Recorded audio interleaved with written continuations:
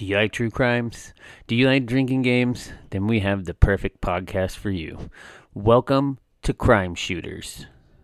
Hey. Alright. Why you gotta mention that stuff? What's that? Whoa. Nothing. Okay. That almost had a major party foul. Alright, So, what's everyone drinking today? we're all committing larceny. We're all drinking larceny. Larceny. And Mike's got Coors Cutter. It's the non-alcoholic Coors. Yeah, it's Coors Cutter. no. Coors Edge. Coors Edge. Yeah, you're. I thought it was called You're Cutter. a beat behind again. Like always. Take another drink. Drink! My bad. I'm so old, and Mike doesn't remember, but it used to be called Coors Cutter. Okay. 69. There you go. So yeah, He said the murderer tipped off the police for that one. Summer Sam was a few years later. I know. Wrong coast. We'll cover that too. Yeah. Now, at the end of the month, July 31st, 3 newspapers received letters in cipher, and in one of them, take a drink. Woo! Cypher! Cheers, everyone. out there. And define in cipher for some of these millennials who don't know what that means. That's a secret code, letters or numbers or rearrangements, so that only the people that know what it says can read it. Now, does it come with like a key code to help decipher the cipher? Yeah, there was. No. The 3 newspapers received letters, and they were in cipher. And then he demanded that a cipher get published on August 1st. Ah, okay. So that got put in the newspapers. The Zodiac demanded it in one of his letters. Now, on August 4th, they received a new letter, and it had the statement, "This is the Zodiac." So- And that's where he got his name. So for those same millennials, do you want to explain what a newspaper is?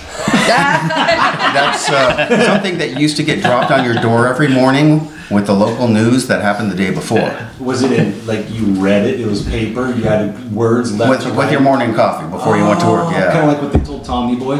It's words, Or- you read them left to right. Or if you're in the bathroom for an extended period of time, you bring the paper with you. I remember starting fires with those. Yeah. Good Me fire too. starter. That's all I use them for. Yep. I just signed back up for the Daily Press. So, on August 8th, a Salinas couple who saw the cipher decided that they decode. Crime Shooters is a truly unique and interactive podcast. Join us as we take some of the most infamous true crime stories of all time and mix them with a drinking game. See what I did there? We have 5 hosts, Katie, Jared, Michael, Greg, and myself, Philip. The way our podcast works is that one person is picked to host the episode. That person picks the case and gets to make up the drinking game that's going to go along with that case. I know what you're thinking. What if I don't drink? Well, don't worry. You don't have to sit and drink alcohol to come and join us and play along with our silly drinking games. So make sure your glass is full, get comfortable, and get ready to enjoy some drinks and some hijinks. Did they lose him? I haven't I heard think that, so. I've but- seen there's like 3 different So- movies, and I thought they lost the About- cigarette butts. So- in That would be a good question. Jared- But incompetent. Jared, I want you to explain this the one. CIA. It was before FBI. Oh no, he was CIA. FBI was famous but incompetent. He was CIA in another Yes. lifetime. I want CIA you in to another explain lifetime. this one to me. So they didn't launch their manhunt until about 40 hours after, almost 2 days after he went missing. They decided to launch their manhunt once they finally tried to narrow down where he may have landed in the woods. Everybody was slipping off the turkey. I was going to say, the only thing that I could think of is if the storm played a relevant role in that. It may have because there has been times when, at least when working, that a weather has precluded us from going out and conducting searches, or kept aircraft from flying over, and even some weather where it gets so bad that units can't safely get to that location. So that's the only thing that I could think of, is if the storm had anything to actually play into it.